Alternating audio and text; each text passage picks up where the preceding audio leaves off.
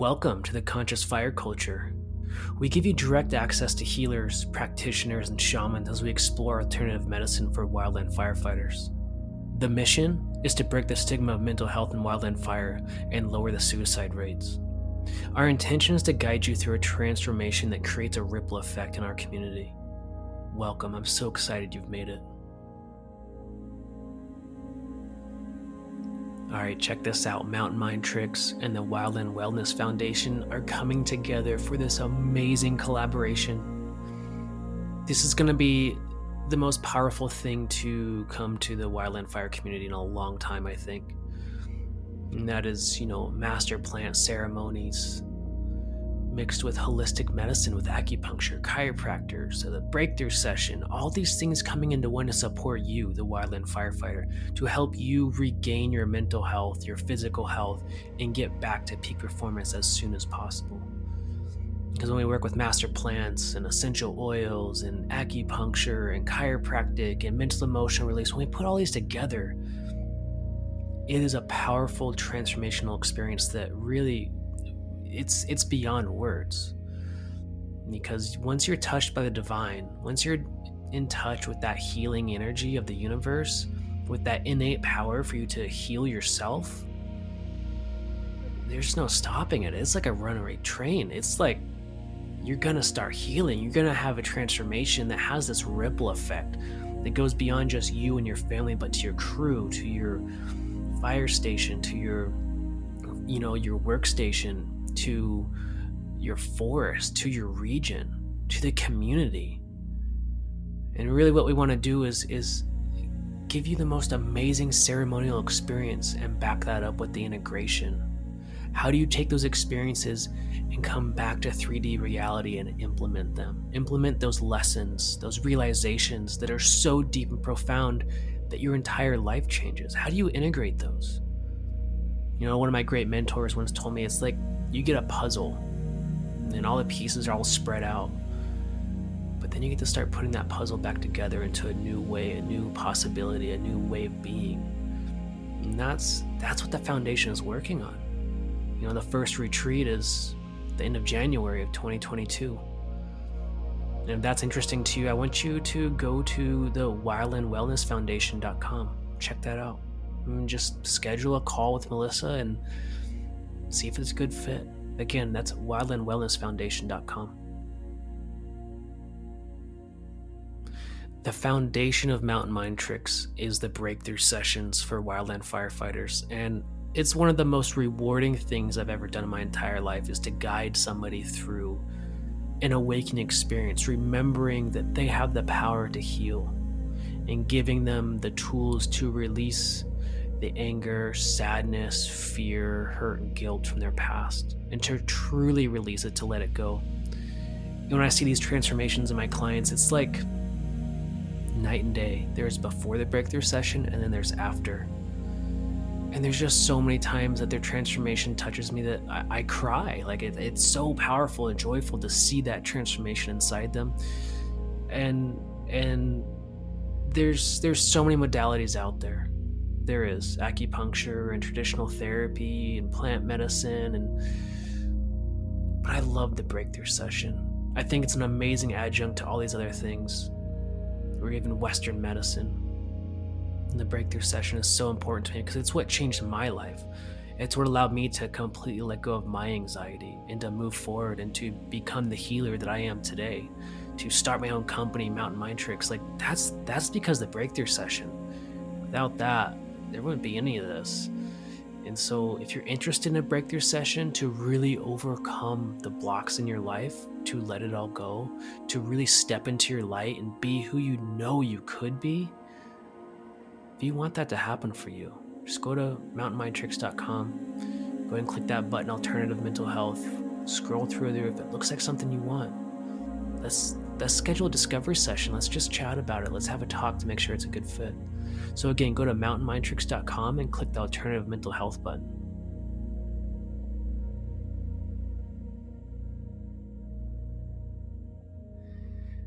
Welcome to the podcast and the show today. I'm so excited to have Melissa Moore join us, and we're just going to jam on our story, on the project that we're working on, and wildland firefighter, mental health, more the alternative side. I'm so excited. And Melissa, like, I feel so grateful to have you in my life. I'm so appreciative that we've met, that we've started this collaboration, and just thank you so much for being here. Thank you, Thomas. It's an honor and a blessing for me to be working with you. And, ever since you helped with that website and we've gotten this project off the ground, I've made so many other really beautiful connections in the community that I'm so grateful for. So thank you for this opportunity to share this time with you today. Yeah, absolutely. And so, we're launching a new podcast right here, right now, the Conscious Fire Culture. And really, this was an idea that was birthed out of us just jamming on like how can we reach more people, right? And it's like it came to me like let's just do a podcast specifically on alternative medicine for wildland firefighters because there's some other fire podcasts out there that are amazing, that are great, but I wanted to focus like specifically on consciousness, on energy, on healing, on plant medicine, on hypnosis, all the different types of modalities that we can use to heal. It's not just the medication, the Western way, the kind of the plain Jane of all this stuff, right? Yeah. Yeah, there's 100 ways to skin a cat, and a lot of the time what we're offered by traditional medicine or traditional methods, it can help but a lot of the times we kind of reach a plateau, and we need to kind of look for other methods. Yeah, and I guess for me the idea of like alternative versus complementary, like I've been a practitioner for 3 years now, and it took me a little bit to really wrap my mind around that of like complementary is like we're taking Western, we're taking acupuncture, we're doing hypnosis, we're doing plant medicine. Like you're like building a team. And this is like the vision I have for my clients of let's build a team around you for your healing.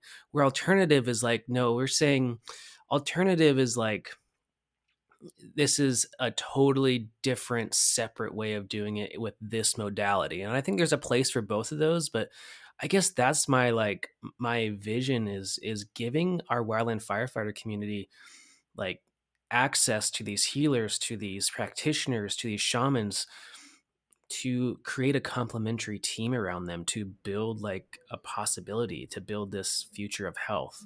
Yes, precisely, like um giving people options, providing options, like when I was training, getting ready to go through rookie, and for pretty much most of my off seasons, I was working on, a lot of trauma stuff, working with my therapist, and in conjunction with that, created a team of acupuncturists, body workers, and folks to really help support, this kind of processing that I was doing. And I found that to be really key in my success. And so that's something that I really hope that we can kind of show people and demonstrate for them is like, there are a lot of options out there and you just have to be open. And if you're open, then the possibilities are endless, and that's just the first step is just opening yourself up to like what else is out there for me to to learn and integrate, like what other methods are out there that I can't necessarily see or like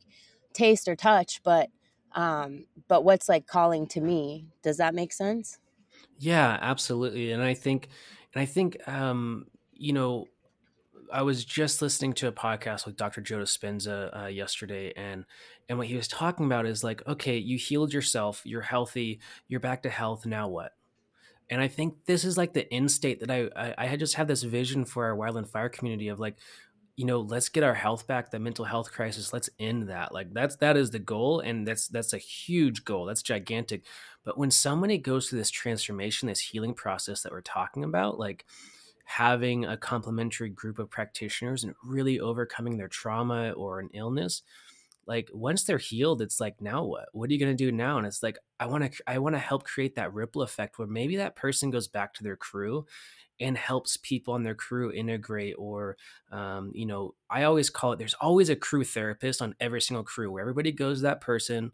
It's usually a woman, and they really do therapy in the field. Like, I don't think that's really recognized. There's no task book for that, but like, I just want to see this ripple effect of these wildland fire therapists out there in the field, basically, of like helping on the ground, right? Yeah. Yeah, and really what it comes down to is like peer support, like that's what we're doing out there on the line with each other every day when we're like, "Hey bro, like looks like you're having a rough day," or like, "What's going on?" Like, we work with each other day in and day out, and we are able to really like provide each other intuitively with peer support. And I think a lot of us are doing that every day, but we could take it even deeper, take it even deeper and show people, you know, go like show people what does it look like to actually like tackle these experiences that we spend a lot of our time, trying to avoid encountering. Yeah. Yeah, so true. And so, Melissa, I wanted to ask you, like, we've talked about this a bit, but I wanted to go a little bit deeper into like, how did you get here? Like, how did you get to your healing journey? Like, what was the facilitation for that? And then we're just gonna kind of jam on this because I want to tell you my story, and I want to just open up to the audience, who everybody's listening, and just like, this is where we're coming from. Is like, we've been through this. Like, we're in it right now. Like, we're always in a healing journey, but I would love to hear from you. Like, how did you get here? Well, that's quite a story, I guess, and I'll do my best to kind of provide a synopsis. But I grew up in a household with parents that loved me, um, but they were very young and didn't really know how to take care of me. And when I was 2, I um, was camping with my family, and my mom was like taking care of some things around camp, and I like toddled into the lake, and they found me like floating face down. I'm sorry that these dogs are barking. My neighbor. It's kind of distracting me. So yeah. So from the very beginning, I guess in my life, I didn't feel safe, and I wasn't really. Yeah, I didn't feel safe. I wasn't necessarily with people and caretakers that really took care of me, and so I had to take care of myself. And it's kind of I endured a lot of emotional abuse when I was young. I'm uncovering right now some sexual abuse. And as I grew, got into my adolescent years, I had a lot of anger. I had a lot of pain. I didn't really know what to do with. And um, I just was pretty lost. I moved in with my dad at that point, who I hadn't. My parents divorced when I was 5, and so I had been living with my mom, and she had an alcoholic. I guess like they didn't marry till later, but anyway. So and then about when I was like 11 or 12, that's when I started like smoking cigarettes, smoking weed, drinking a lot. Just kind of, that was the first time I was sexually assaulted. I moved in with my dad. I kind of started rebelling. I had a lot of anger. My dad, he had his own set of trauma, and it just kind of clashed a lot and ended up with some physical abuse. A few times I got the shit kicked out of me pretty good. And I ended up leaving my dad's place I was 15. He called the cops and said that if they didn't take me away, that he was going to kill me, or thought he might. He doesn't remember this, but I think he was like blacked out from rage. And then I just remember just I went back to live with my mom, and I didn't have any real guidance. She was doing her best, but she was still with the same guy. And it was just kind of just led into this point in my adolescence where I was really acting on my trauma and really finding myself in situations that just fed my trauma and created more trauma. Kind of this snake eating itself. And I ended up moving out of my mom's house when I was 16. I got an apartment in downtown Portland. I lived there with this guy that I had met in Pioneer Square. He was like a poet. And I started working. I guess before I moved out, I went to London with my friend Mary Jane. We left the country with like $100 in our pocket. At this time in our lives, we were both, her dad was a heroin addict, and he used to show us, we rocked up some crack. He showed us how to rock up crack. We smoked crack with him. And her mom was also in a pretty bad way. And so her and I were just kind of both lost souls together. And we were living out of her car, on the hustle, stealing to eat kind of a thing. And we got jobs telemarketing, and ended up going to London, leaving the country. We had $100 between the two of us. We ended up we were there for a month. We got jobs working in a hostel. This is when I was 16. My mom dropped me off at the airport with $100 in my pocket and a Army surplus duffel bag. That's a little bit of an indication of kind of my mom's level of parenting skills. But so yeah, after we got back from London, I was kind of like, felt like queen of the world, man. I'd been hustling down at the tube station, smoking spliffs, smoking cigarettes at the grocery store, going to the pubs. I was like 16 years old. I came back to the States. It was like before Red Bull was even like in the States. And I was like, this sucks, man. And that's when I moved out of my mom's house. I started working video production. I started paying rent, had a studio downtown Portland. Dropped out of high school like before this. And then like shortly after I moved out, I got my GED, and then I was like hanging out with a different dude. We like bought a motorhome, drove around the country when I was like 18. Yeah, we drove around the country from March to like July, and then we were in Nashville like in July, and wasn't treating me super well, so I took a Greyhound from Nashville to Seattle with my last $150. And my mom picked me up there, took me down to Central Oregon, and that's where my grandpa is at. I didn't really have any other place to go. I didn't want to be with my parents, and I always felt pretty close to my grandpa, so I moved in there, got a job waiting tables. I got 2 jobs waiting tables. I was working like double shifts between the 2 places, saved up a bunch of money, bought a car, bought a trailer, moved out, and then I was like 20 years old working. I'd quit one of my jobs, and now I was just working at Odell Lake Resort, and I was like 19, and it was was it 2000? 2002, the Biscuit Fire, but I just remember the cook that I worked with at the time saying like, oh, those firefighters are buying like brand new trucks, and that was like the first time I really heard about fighting fire, and I was like, fuck, that sounds cool. Like, and so it was the next year,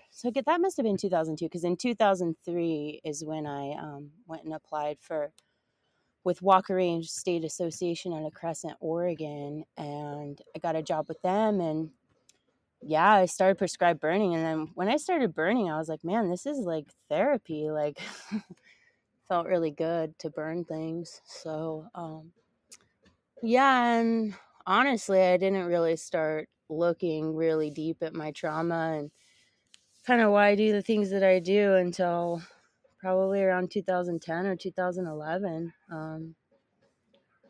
Yeah. And that was just, I started fighting fire at Walker Range. I got an apprentice job, and the next year I went up to Tenasket on the Okanagan Wenatchee, and I was in Academy 28 and did that whole apprentice thing. I filled in on ENIAC in 2004, and then I detailed with them in 2005, and then did the rest of my helicopter and engine, dispatch, all that. And then 2009, I got a senior job on Wainima Hot Shots, and I was there.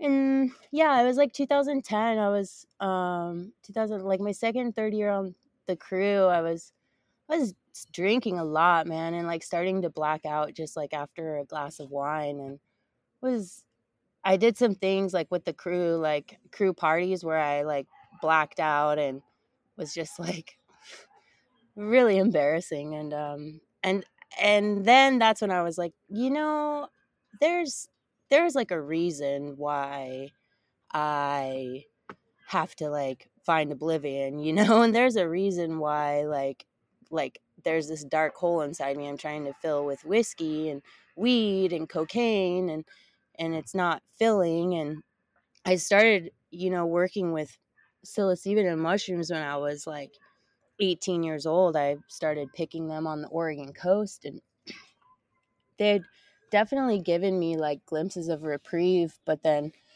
kind of later I started doing some microdosing, and then I think that's what kind of led me to being like, okay, I need to find kind of the root of this. And then I actually went like the Alcoholics Anonymous route and was clean and sober for about 4 years, went to meetings and did the 12 steps, I think 4 times. I called EAP. It was when I was on the hotshot crew, and right at the same time I realized I needed to get to the root of this, and I got in touch with a therapist there in Klamath Falls that specialized in trauma therapy and EMDR, and I started working with him in conjunction with going to meetings. And yeah, and I saw him for 7 years, and I was, doing the fire thing during the summer, and then during the winter, just really working hard on my negative inventory with the EMDR. And so, and then I guess the story is kind of rambling around, but I ended up leaving the hotshot crew and got an engine captain job and did that for a few years. And I had a pretty traumatic experience at work at the Wildland Fire Academy. That stirred up a lot of stuff for me. And then, I think it was like 2017, I decided that I was an engine captain and I was like pretty over being a supervisor, because I felt like as a supervisor for the Forest Service, it's like impossible to fucking take care of your people.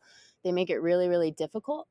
And I was feeling like, I just really needed to do something different. So I decided that I wanted to try and rookie. It'd been since I was like, I remember mopping up a stump hole on a prescribed burn in 2003 when I worked for Walker Range, and these 2 crusty old dudes were watching me from a ways away, and I was dry mopping this stump hole, just getting after it, and afterwards they came up and they're like, this old crusty dude was like, hey, if you ever want to be a smoke jumper, tell him Ray Rubio sent you. And I was like, shit, smoke jumper, what's that, and so I was, I always wanted to do that. And that year, 2004, when I got the apprentice job, I also was like trying to jump, but I got the apprentice job. I took that. So it was a permanent job. And so when 2017, the end of that fire season, I was just like, I need to do something different. And my buddy Ian killed himself that August. And he jumped out of Boise, and he'd always been telling me that I should jump. And so I was like, fuck it. I'm going to, go for it. And I just decided that year, I told my supervisors, they gave me a downgrade so I could take the winter off. And I just went down to New Orleans. My girlfriend at the time, she jumped out of Boise, and so she had a really solid training program. And I went down there and I found my therapist I'd been working with, EMDR, retired. So I found a new somatic therapist, in New Orleans to work with, and a really badass massage therapist. And so with those two, they were kind of my support team. And then I was doing, working out like 6 hours a day, probably total between all the workouts. And then, yeah, I went through rookie and made it through rookie and got to jump some fires. And yeah, I ended up finishing up that detail and coming back to the home unit, and they're boning me pretty hard. So fast forward April 2019, I resigned. I moved down here, and I just took a break, man. Took a break from fire. I've been doing it for 16 years. I jumped the year before. My body was pretty beat up. My heart, my soul, everything's just like fucking beat up from life. And I took a summer off, and it was really hard. It was really weird to not be out fighting fire. It was like I didn't know what to do with myself. I was in a different country. I quit the Forest Service. There was just a lot. And that was pretty challenging, but made it. Ended up actually getting pregnant and pretty quickly, and had a baby in July of 2020, right in the middle of the pandemic, at home with a midwife. And she has definitely opened up like a whole new, layer of the onion that needs to be peeled back for me in my healing journey. And since she's been born, about like, I think when she was like 8 months, or it was March, I was working with, I found before I got pregnant, I had this mystery, I've had a lot of mystery illnesses, many, and including 2 tumors, and I have chronic pain now, and I had this like crazy autoimmune dyshydrotic eczema that basically my hands and my feet, like all the dead skin, all my calluses from like 16 years of fighting fire, like all my skin like got covered in blisters and like ruptured, and they were like my hands and feet were like cracked and oozing and like fucked up for like months. And it was like I was seeing doctors, and they were all telling me it was stress. And so I started seeing this acupuncturist, and I was actually pregnant at the time, and so he couldn't really do much work with me, but what he did, it helped, and it helped stop the outbreak. And then later, after I gave birth, I started seeing him again, and he's from here, his it's in his lineage, like, to be a healer. And he not only does chiropractic, but he does like acupuncture, he does Reiki, and he does massage therapy. So it's kind of like one-stop shopping, like whatever you need. And he was working on me, and there's this area in my lower back where it's like, as soon as he touched it, and this is where I had a tumor growing around my sciatic nerve. I don't know, like 2017, I think, because I had back surgery only 10 months or 13 months before I went through rookie. But I have this part of my body that he would touch, and I would just start crying like uncontrollably.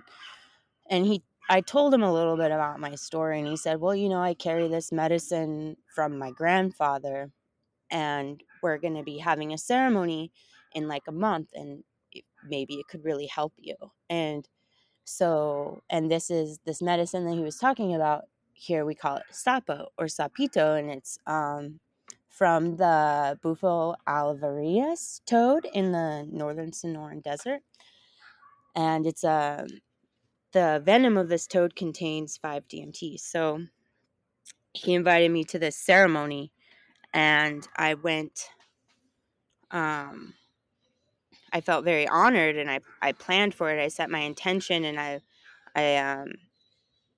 ended up going, and I had this kind of expectation that I was gonna be like seeing all these, have visions, or like go flying, or like, but really it was like I really just, I think came to know myself and my power like on a very deep level. And I sang songs that I've been given in the Temescal, and like I felt like the power of my voice, the power of my drum. And I remember looking around at the jungle and the mountains and thinking like, oh, I thought I was going to learn how to fly. And then it was like a bird was like, dude, you already know how to fly, you know? And I just had this really strong feeling, this knowing feeling of, you know, I'm like 10,000 years old and I'm on this journey. And, you know, like it's okay to be like tired, you know, or it's okay to like need to rest, but because I have a long ways to go. So, but it just like that ceremony really helped rearrange some shit in my head, like that stuck with me. It gave me, that medicine gave me some songs. The medicine gave me perspective, new perspective. The medicine gave me like a really, really deep feeling of connection to the universe, and a really deep feeling of, it's not even a feeling, a deep knowing that I am the same as the cosmos. I'm made of the exact same particles as everything else that exists in this world. And I don't have to be alone in my suffering anymore. I don't have to be separate because I'm everything. And now my suffering, I can transform it with love, you know, and I don't have to be afraid. I can explore. And that medicine and that ceremony and that set of realizations and perception altering that cascaded from that um, opened the doors for me, I think, in my life to start to receive other medicines, to start to be connected to other people, to other healers. And in June, my sister down here, she's like a soul sister. She's a sun dancer. We were building a sweat lodge, and I've been sitting in the lodge since I was 19, and I sat in the lodge quite a bit back when I was on the crew with my brother Wally. He's like a living legend. He's a lead saw Wainima for 19 years, and he's an indigenous Klamath and Modoc, and really showed me in those years of that period of my sobriety. I went and sat with him in the lodge every Sunday, and I came down here and I found the lodge. I found the community again. And in June, we went to go build a new lodge. And a brother came down to help my friend Rocio. His name's Danny. That they went to a spiritual school together. And we had a big group of people that came down to help support with the building of this inipi. And Danny carries ayahuasca. So after we built the inipi, we had an ayahuasca ceremony. But to prepare for the ayahuasca ceremony first, we work with Kambo to prepare the body, and then Yopo should prepare the mind. And we worked with the Kambo like a week before the ayahuasca, and I could go into more detail on these things I think a little bit later. But the the point is that I sat with the ayahuasca, and Abuelita, she showed me, you know, one of the main things that she showed me is like the hardest part is over, you know, like people, nobody can hurt me like I was hurt then. And now it's just my job. Like I don't have to work so hard. I always have this idea of like, I gotta work on this, I gotta work on that, I gotta, you know. But now what she showed me is like it's my job now to like be, to just be whatever sensations, whatever emotion, whatever, just be, and then use that as a bridge to explore. Use that as a bridge to observe. And through that exploration and observation, whatever I am will inevitably change, like if it's in need of change. Does that make sense? Yeah, absolutely. And I just want to say thank you so much, and like I appreciate your story. Like there's so much in there to unpack, right? We could ask questions and go deeper, but I just want to say like seriously thank you so much for being like so open and sharing, and I just appreciate everything that you said, because it's like it's I think we have a very different path, but a very similar vein, if that makes sense at all. Um, like the microdosing and the AA and the EMDR and like really pulling all of these practitioners together to lead you to the medicine, because like this is just my point of view for like myself, is I think there's a lot of steps that we have to take before we can actually get to like the big medicine. Does that Yeah. make sense? I want to guide you through natural wellness and holistic medicine, which means using products like essential oils, essential vibes, glutathione mouthwashes, or even reading books. There's so many products out there that can help us, supplements, essential oils. There's so many things about the doTERRA lines of essential oils that I use every day, like lemon to detox my body and help me hydrate, like On Guard to give me that extra edge in my immune system with the pandemic going, balance to keep me grounded and moving forward in my life. I use the oils every single day, morning, afternoon, night. One of the biggest things they help me with is sleep. I sleep so well because I'll lay on the lavender, I'll lay on the balance, I'll feel so grounded and sleepy, and it's lights out. And I know the Wild and Fire community just struggles so much with sleep, really the lack of it, right? On top of that, there's books. I've written 3 major books for the Wild and Fire community, and I want you to try them out. Give them a read. Get the ebook, get the paperback, whatever suits you. But there's Overcome Anxiety Like a Hero, really teaches you how to get into a flow state. Awakened by Heartfire is really the spiritual aspects of Wild and Fire, and the Heartfire anthology, the guided meditations, the Heartfire method will completely change your life. And of course, 6 Minutes for Excellence. That is a guidebook for wildland firefighter excellence, peak performance, mindset, all those things. So go to mountainmindtricks.com, check out the store, check out essential oils, essential vibes, go to the publishing tab, check out the books. Natural wellness is all about taking one step today that makes us 1% better. 1% better today, 1% better tomorrow, and 1% better the next day and the next day. One little habit adds up to moving an entire mountain with our health. And that's what I want to guide you through. The essential oils, essential vibes, books, supplements, whatever you need, I'm here for you. So just go ahead and go to mountainmindtricks.com and click on the shop and go to essential oils, essential vibes, or go to the publishing tab and check out the books we've got. Yeah, absolutely. And like what I'm dealing with now, what I'm unpacking now, I couldn't have unpacked earlier. I couldn't have done it earlier. It would have broke me. But now I'm doing it because I'm ready to do it. And now I'm at a very different place than I've ever been because I'm a mother.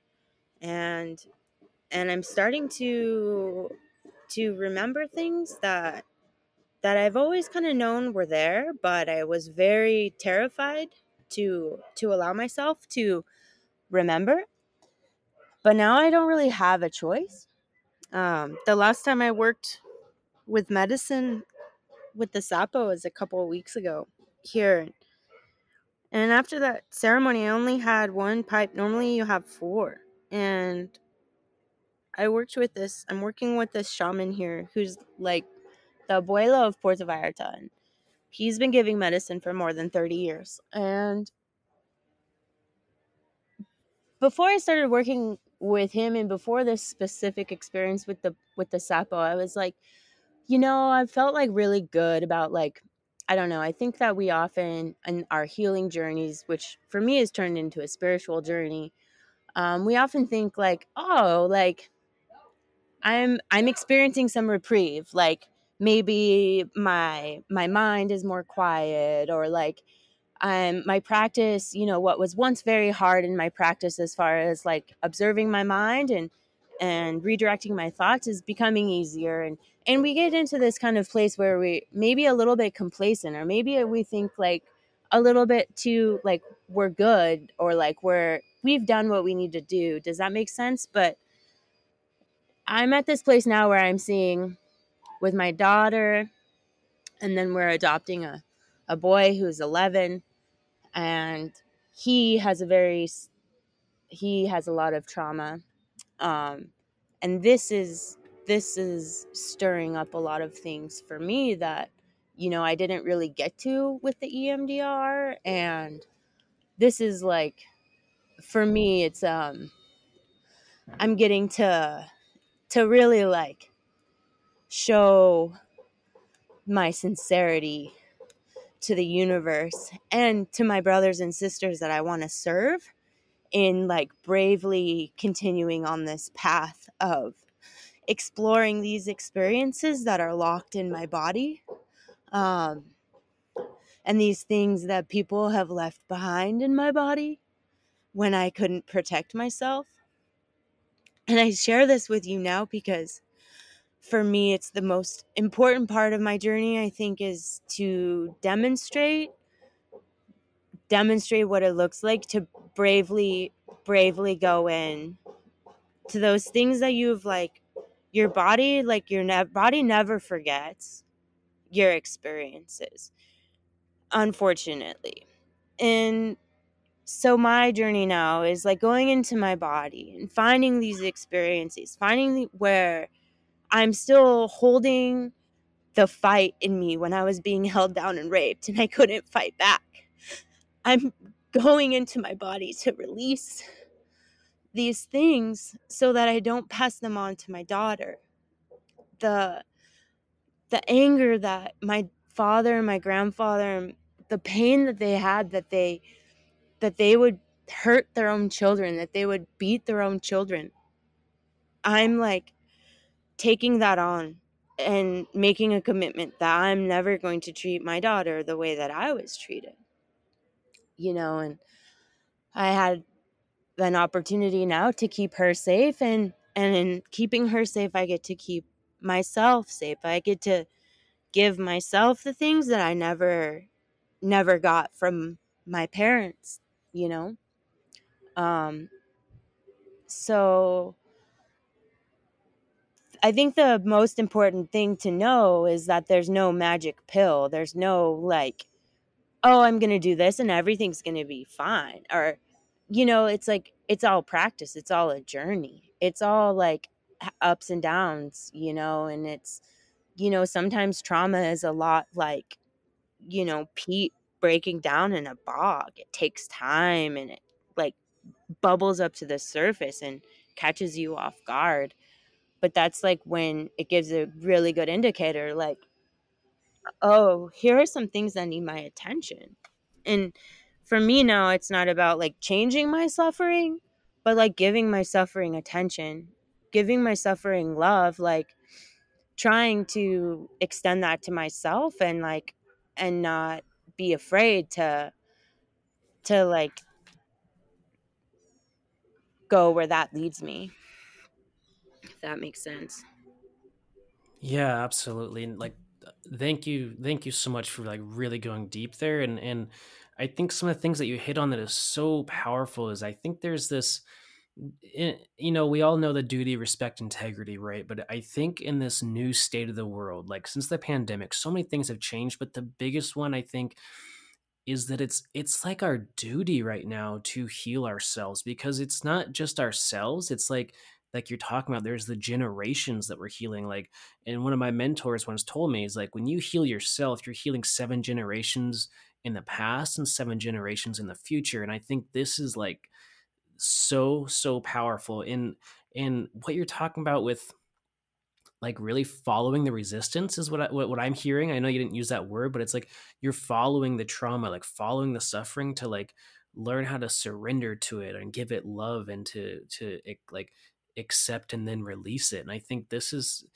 something I've learned in my own plant medicine journeys, is like this is so important for me, because I think for so long I would resist and fight it and like trying to fix myself. And it's like, no, stop resisting and accept, surrender, and love.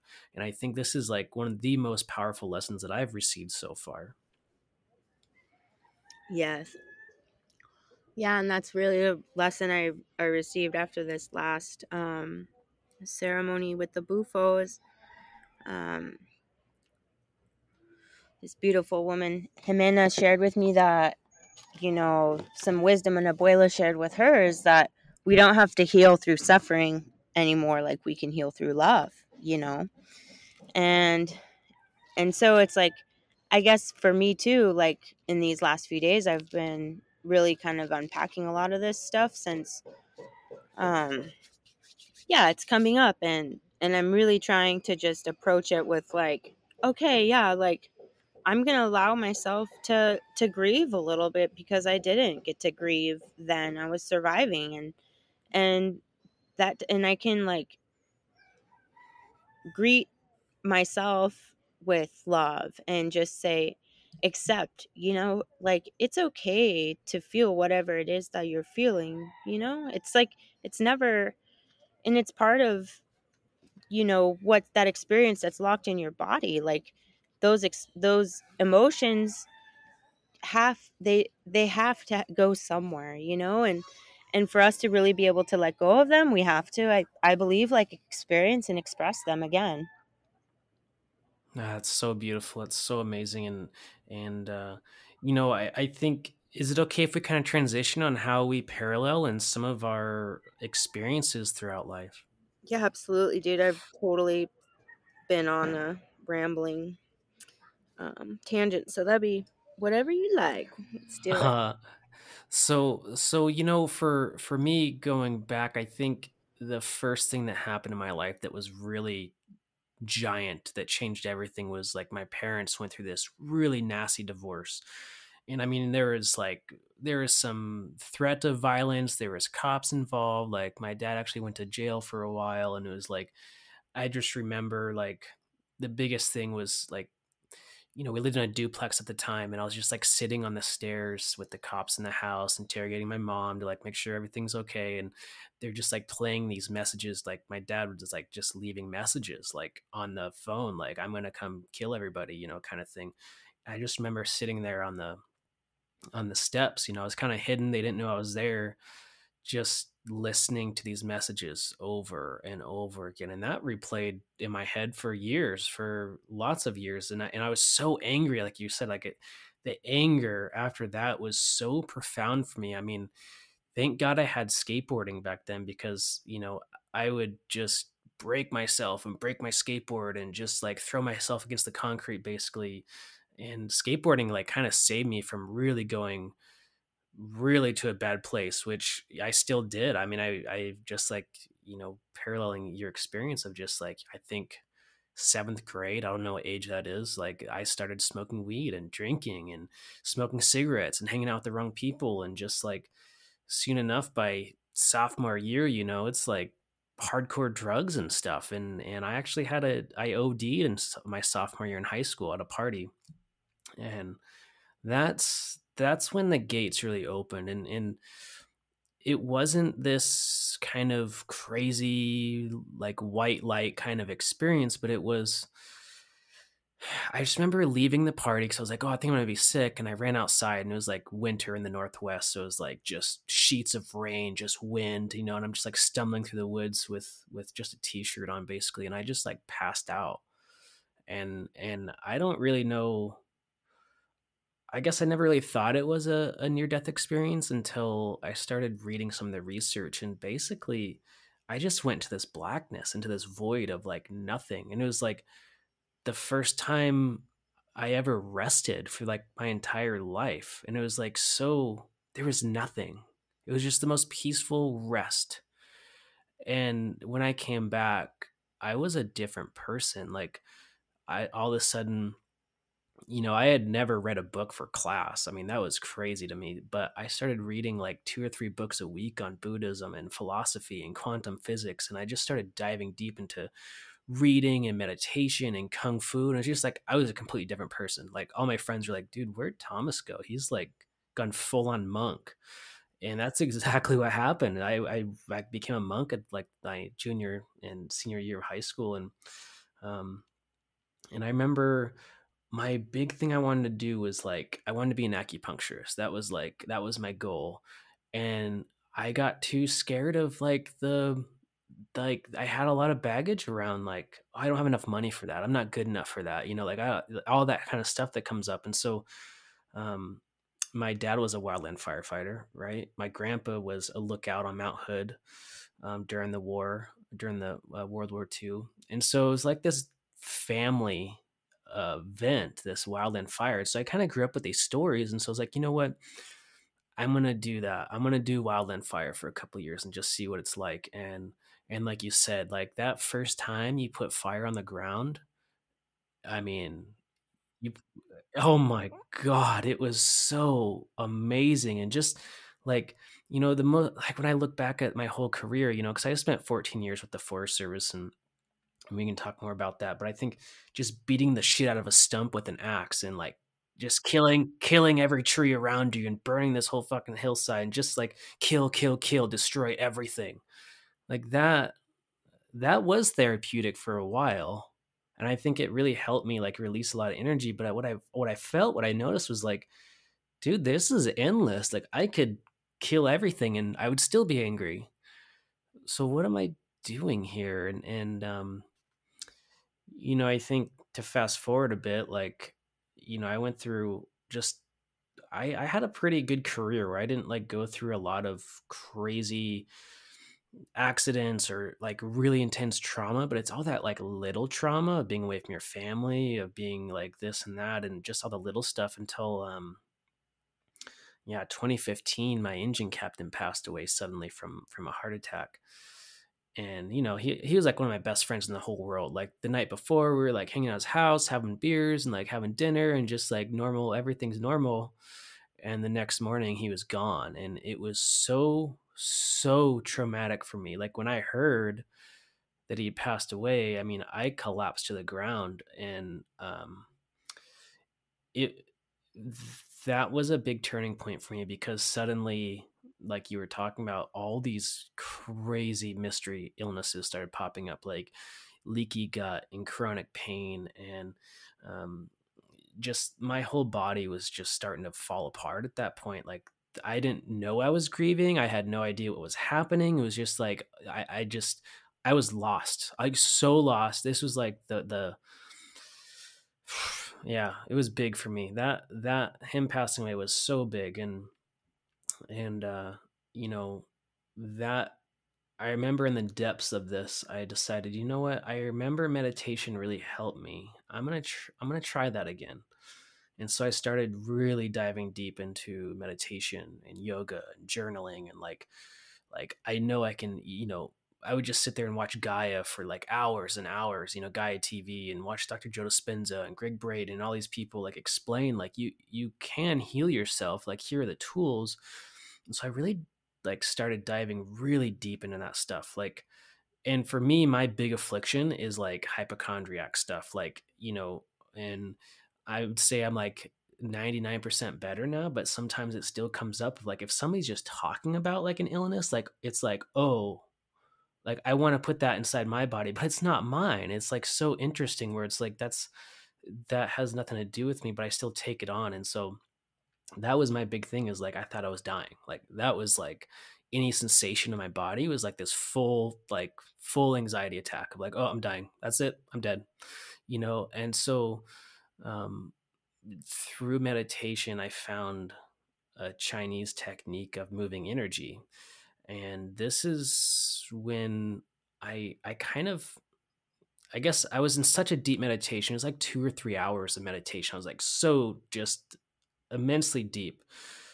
And I just remember like asking the universe, like, will you please open my third eye?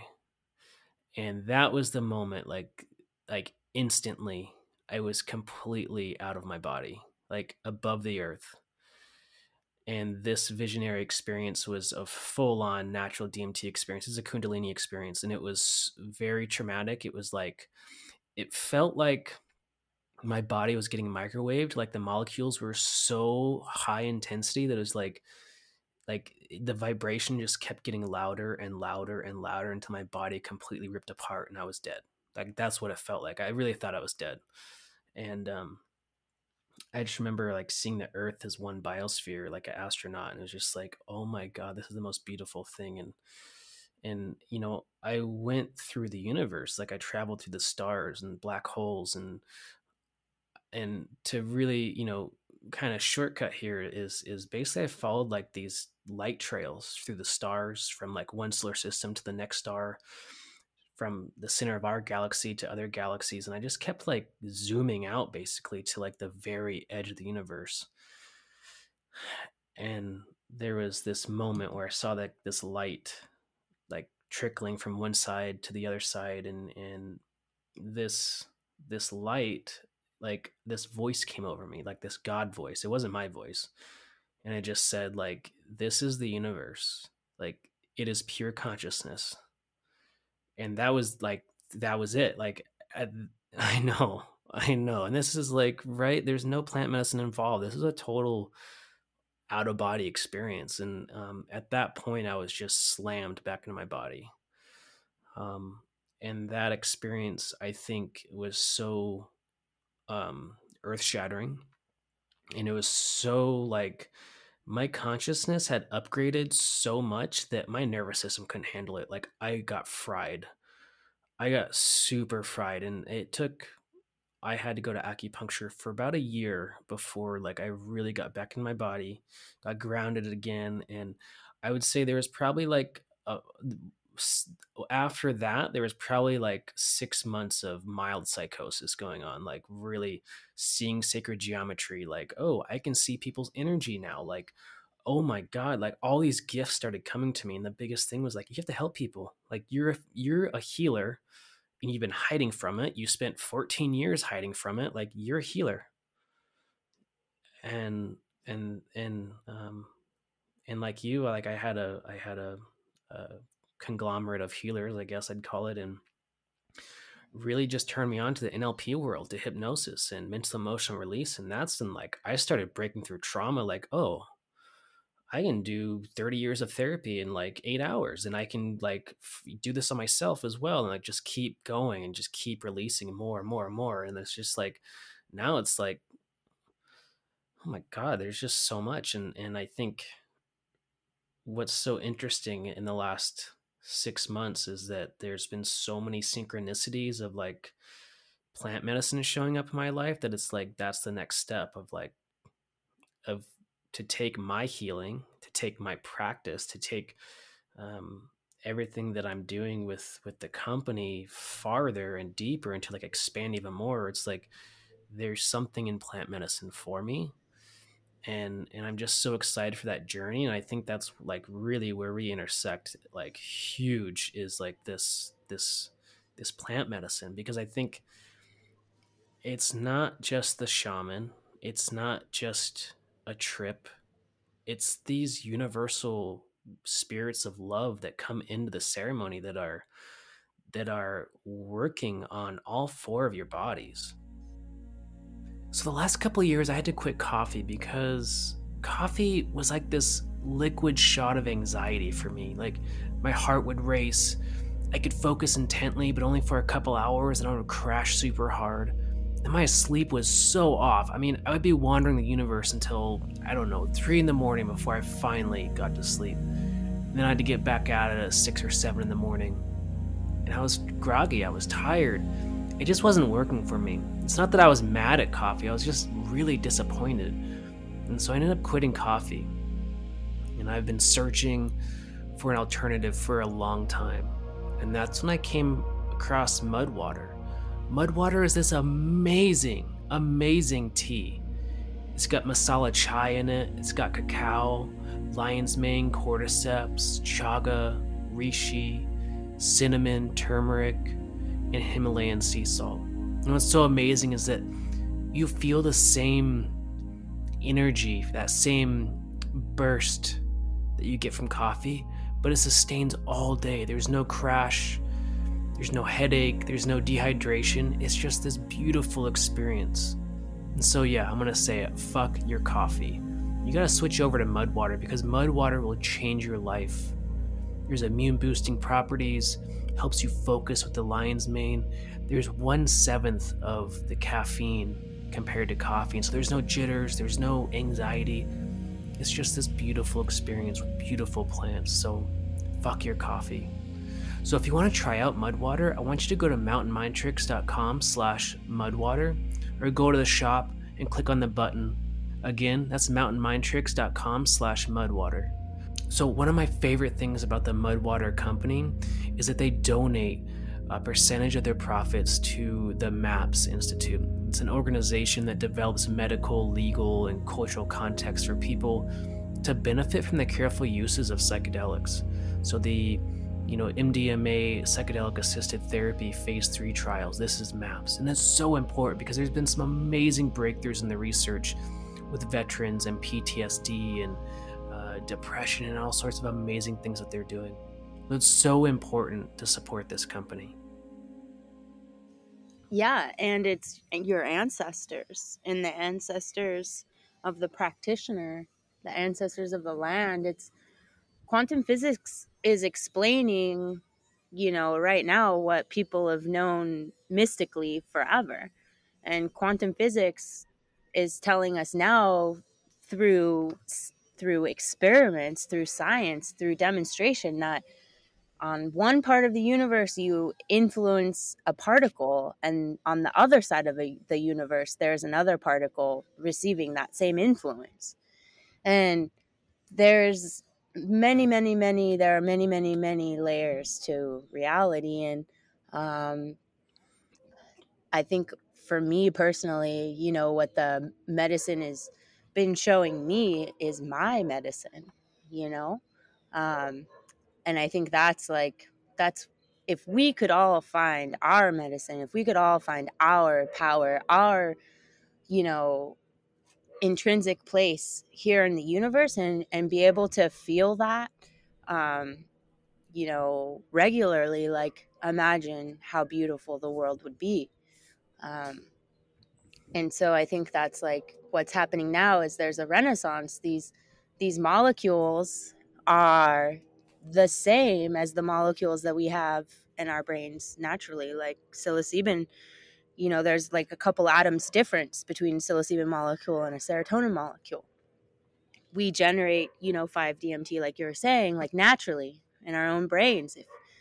um and so there are I think that there are, in a lot of ways, like, um yeah, like the universe is consciousness, and when we expand our consciousness and join in kind of on that like frequency, then it's like we're not only healing ourselves, we are healing 7 generations back and 7 generations forward. That's what's taught here.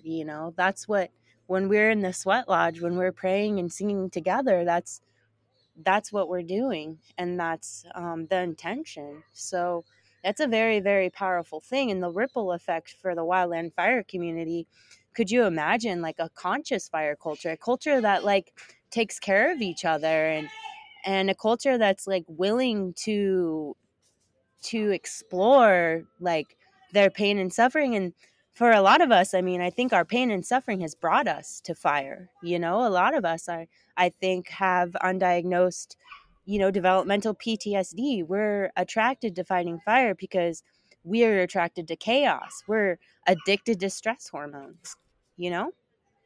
So, Yeah, so true. So true. I think we're all like that. I think for me, fire became a distraction of like what I really need to work on. And I think there's part of that, but I think there's also like being, it's so interesting because you can be in the craziest fire situation, but you feel safe.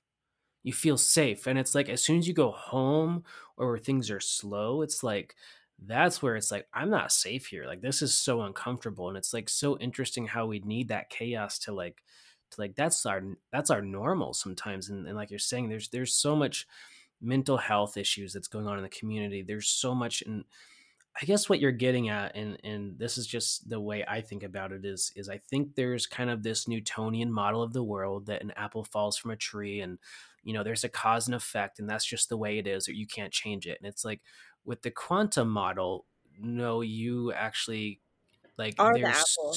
there's You're the so tree. many.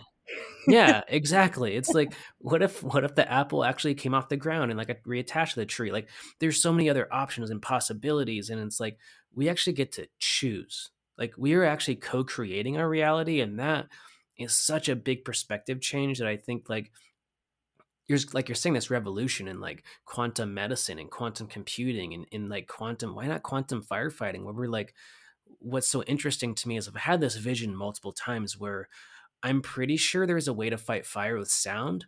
I don't understand that yet, but there's different ways to work with the fire element. And I think if we go back to that being like we're a fire carrier, like the traditional like indigenous way of like our job is to harmonize fire between humans and Mother Earth. Like that's our job. Yeah, it's pretty wild. Like, we are like elemental workers, you know.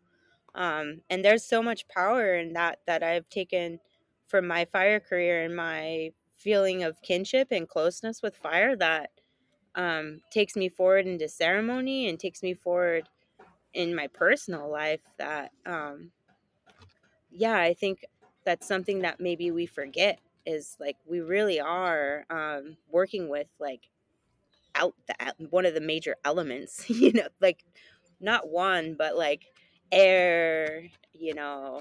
We're like experts at, you know, reading like how natural forces operate in the world. And so it's like to take that power of observation to the deeper level, to take it into our internal environments, you know, to observe what the fire inside of us is consuming. Where is it burning, you know, like what are the things influencing it? And like taking our powers of observation that we hone so well in the field and really applying them inside, that's where our, you know, we take the next step. That's where we take the next step in being able to lead our people consciously, being able to make sound decisions, being able to understand our people. Because when we become leaders, it's not about ourselves anymore. It's about them. It becomes our responsibility to understand our people. It's not our people's responsibility to understand us. It's our responsibility to try and to be open and vulnerable and create that bridge of understanding. But really, ultimately, as leaders, it falls on us. And we can't be afraid to go inside to examine, what is it that's really behind my decisions? What is it that's behind like my insecurities? Like, you know, where is it that I can really, really like shine a light so that I can achieve my potential, so that I can guide my people to theirs, you know? Oh, it's so powerful, so true. And I think like I guess some of the way I've explained this before, and I think more people resonate with this than quote unquote the woo woo, right? And I think anybody listening to this podcast is obviously like you're into the woo woo and you're here for the weird. But the biggest thing to me is like you're saying as a leader, like we've got to do the work inside because it really does affect our decision making process, our risk management process. And I think ultimately the frame that I love is peak performance. Like, how do we get back to peak performance? How do we achieve peak performance? And like, I think anybody that's been in fire will know the second your mind starts to kind of do some looping around, like, oh, I'm not fast enough, I'm not good enough, I'm not this, I'm not that, your PT, your hikes, your decision making, everything starts to fall apart. Where it's like, you got to get the mental and emotional piece on point to be an amazing leader. Like that's the secret. Like we got to be pono is what we call in Hawaii, is like we have to be right with ourselves and right with others and right with our planet. And when we have that good ecology inside ourselves, like then we can be a leader. And I think nobody's ever taught us that in Wild and Fire. Nobody ever even like talks about like you got to lead yourself. Yeah. Yeah, and you have to lead yourself deeper in. For me, I'm leading myself towards the death of my ego. And that's a long fucking ways, man. So it's like, Right, it's not right. for the faint of heart, you know. It's not for the faint of heart. But it's what we have to do if we want to not only like, you know, demonstrate to our people at work that we're leading into these extremely hazardous situations, not only making good sound decisions on their behalf, but, you know, in our interactions in the rest of our lives with our families, you know, and with not enacting and not you know, feeding the same patterns that that have brought us to where we are. We do have a choice to go a different way. And it's just like making the choice to like sign up for a hotshot crew or sign up to fight fire, like anything. It's like you're making a choice to do something hard. So Yeah, fucking it's just just like what. put Yeah, on your big girl panties and just like stand by your choice, you know? yeah. And you got to do it for your people as the I bottom love line. that. I love that. So can we like I want to like let's talk about the project a little bit. We're kind of hitting our time here, and I just want to make sure like we capture like one, what are we collaborating on, and also like the vision that you have for this amazing foundation that you're starting. Like this is, I think, one of the most important things that's happening in Wildland Fire right now is like the project we're working on, right? Well, I think there are a lot of really important things happening for sure. Like the stuff the grassroots folks are doing is really like really, really, really important and really amazing. But we all know that the government isn't necessarily the fastest moving, um, entity around. And right now, people need help now. People need support now. And so when I resigned from the Forest Service shortly after, kind of had this vision for the Wildland Wellness Foundation, which is a foundation that solely focuses on firefighter mental health. And we eventually, my goal for the foundation is to provide free mental health for people that have traumatic experiences at work, and for those people's families, for the people that respond to these incidents, have the foundation be able to provide emotional first aid for these individuals, like right away, and then extended care.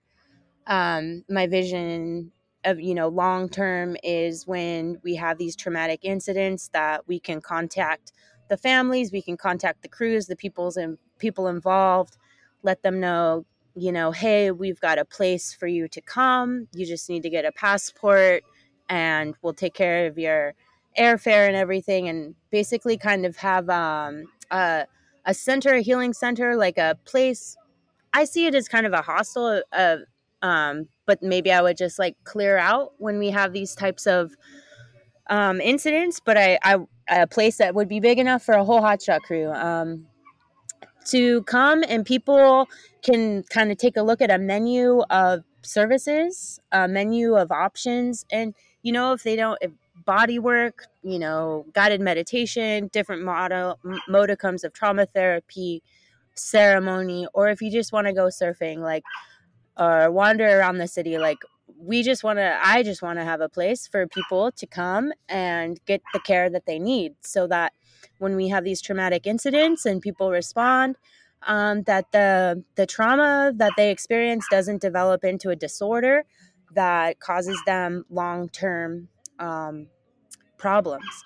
So that's the main big picture, like, and like goal. One of them. The other is to have a network of mental health care providers that provide services at discounted rates for wildland firefighters, that maybe not necessarily have been exposed to a super traumatic event, but want to maintain their mental health or have some trauma that they want to start exploring.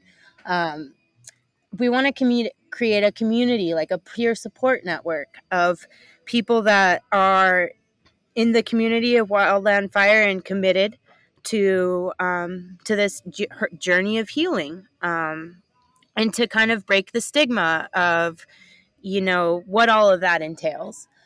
The other part, and what we're doing right now, because it's kind of like what I have, I'm kind of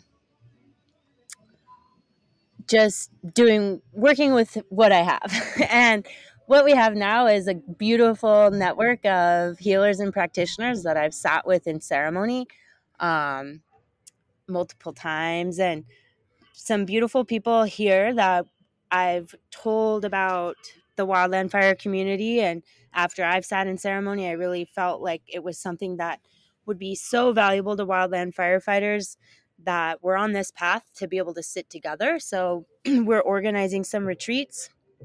Well, one retreat now is on the books for January 24th to the 20th to the 24th. And this is going to be a retreat that is very integrative. We'll be working with 3 different medicines, and we'll have multiple practitioners participating in the ceremony as support, and then in between ceremony to help with integration and processing.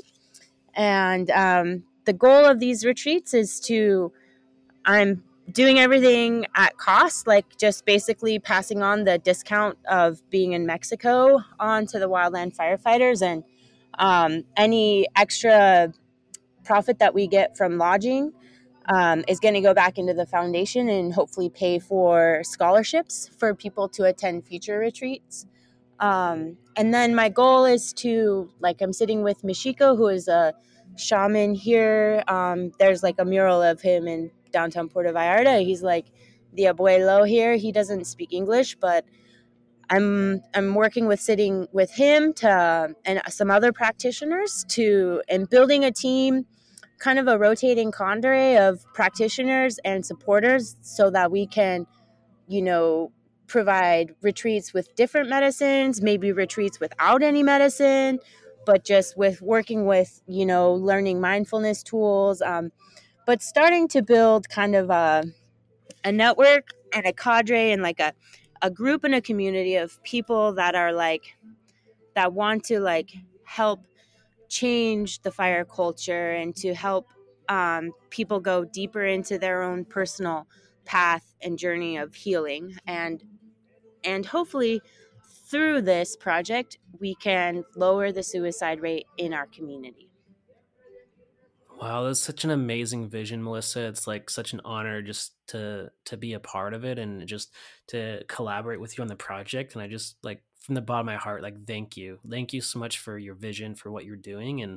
And I think it's just it's so important. Like you said, like the bureaucracy cogs, the wheel, the churning is just so slow, and we got to do something now. We got to do something right now, and because there's a lot of wildland firefighters suffering in silence, and it's my mission as well is to just help as many wildland firefighters as possible with their health, their mental health, whatever it is. And I love this idea of bringing in like as many practitioners, as many medicine as possible, and like having a menu of like, or a tiered system of like, level 1 or 2 or 3, and it's like whatever. It's just so beautiful. Like I love this vision, and thank you. I mean, thanks be to God, honestly. Like, this vision is something that the universe put into my heart, and now the universe is making it happen. The universe is bringing all of the practitioners together, the universe is connecting the medicine.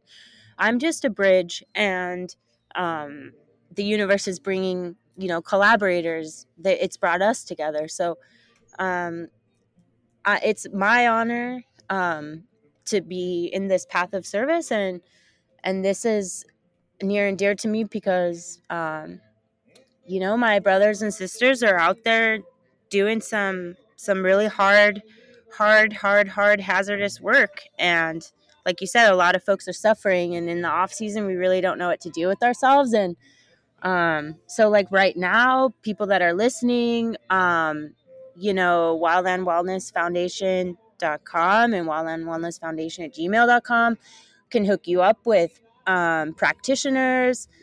Thomas is doing some awesome like weekly firefighter support group stuff. Like, there are some options that we have now for people that are suffering. All you have to do is reach out, and then in the meantime, like, just stay tuned, because we're gonna keep working to like make some really really tangible things like happening. Yeah, I'm so excited. I'm so excited for the project, and the website's going to be in the show notes, and your Instagram and all that stuff, and how they can get a hold of you, and that's all going to be in the show notes for everybody listening. And Cool. is there any closing thoughts? Anything you want to close on before we kind of wrap up here? I just want to say thank you for this opportunity, and it was very cathartic for me to tell my story today. Thank you guys for listening. Thank you for your time. And yeah, it's an honor and a blessing to be here of service. Wow, thank you so much for your story. Thank you for everything that you shared, your wisdom and your personal power that you bring. And for everybody listening, I hope we've opened your mind a little bit, and we're pointing you in a direction of healing and helping you go deeper into yourself. And thank you for listening, and we'll catch you on the next one. All right, take care.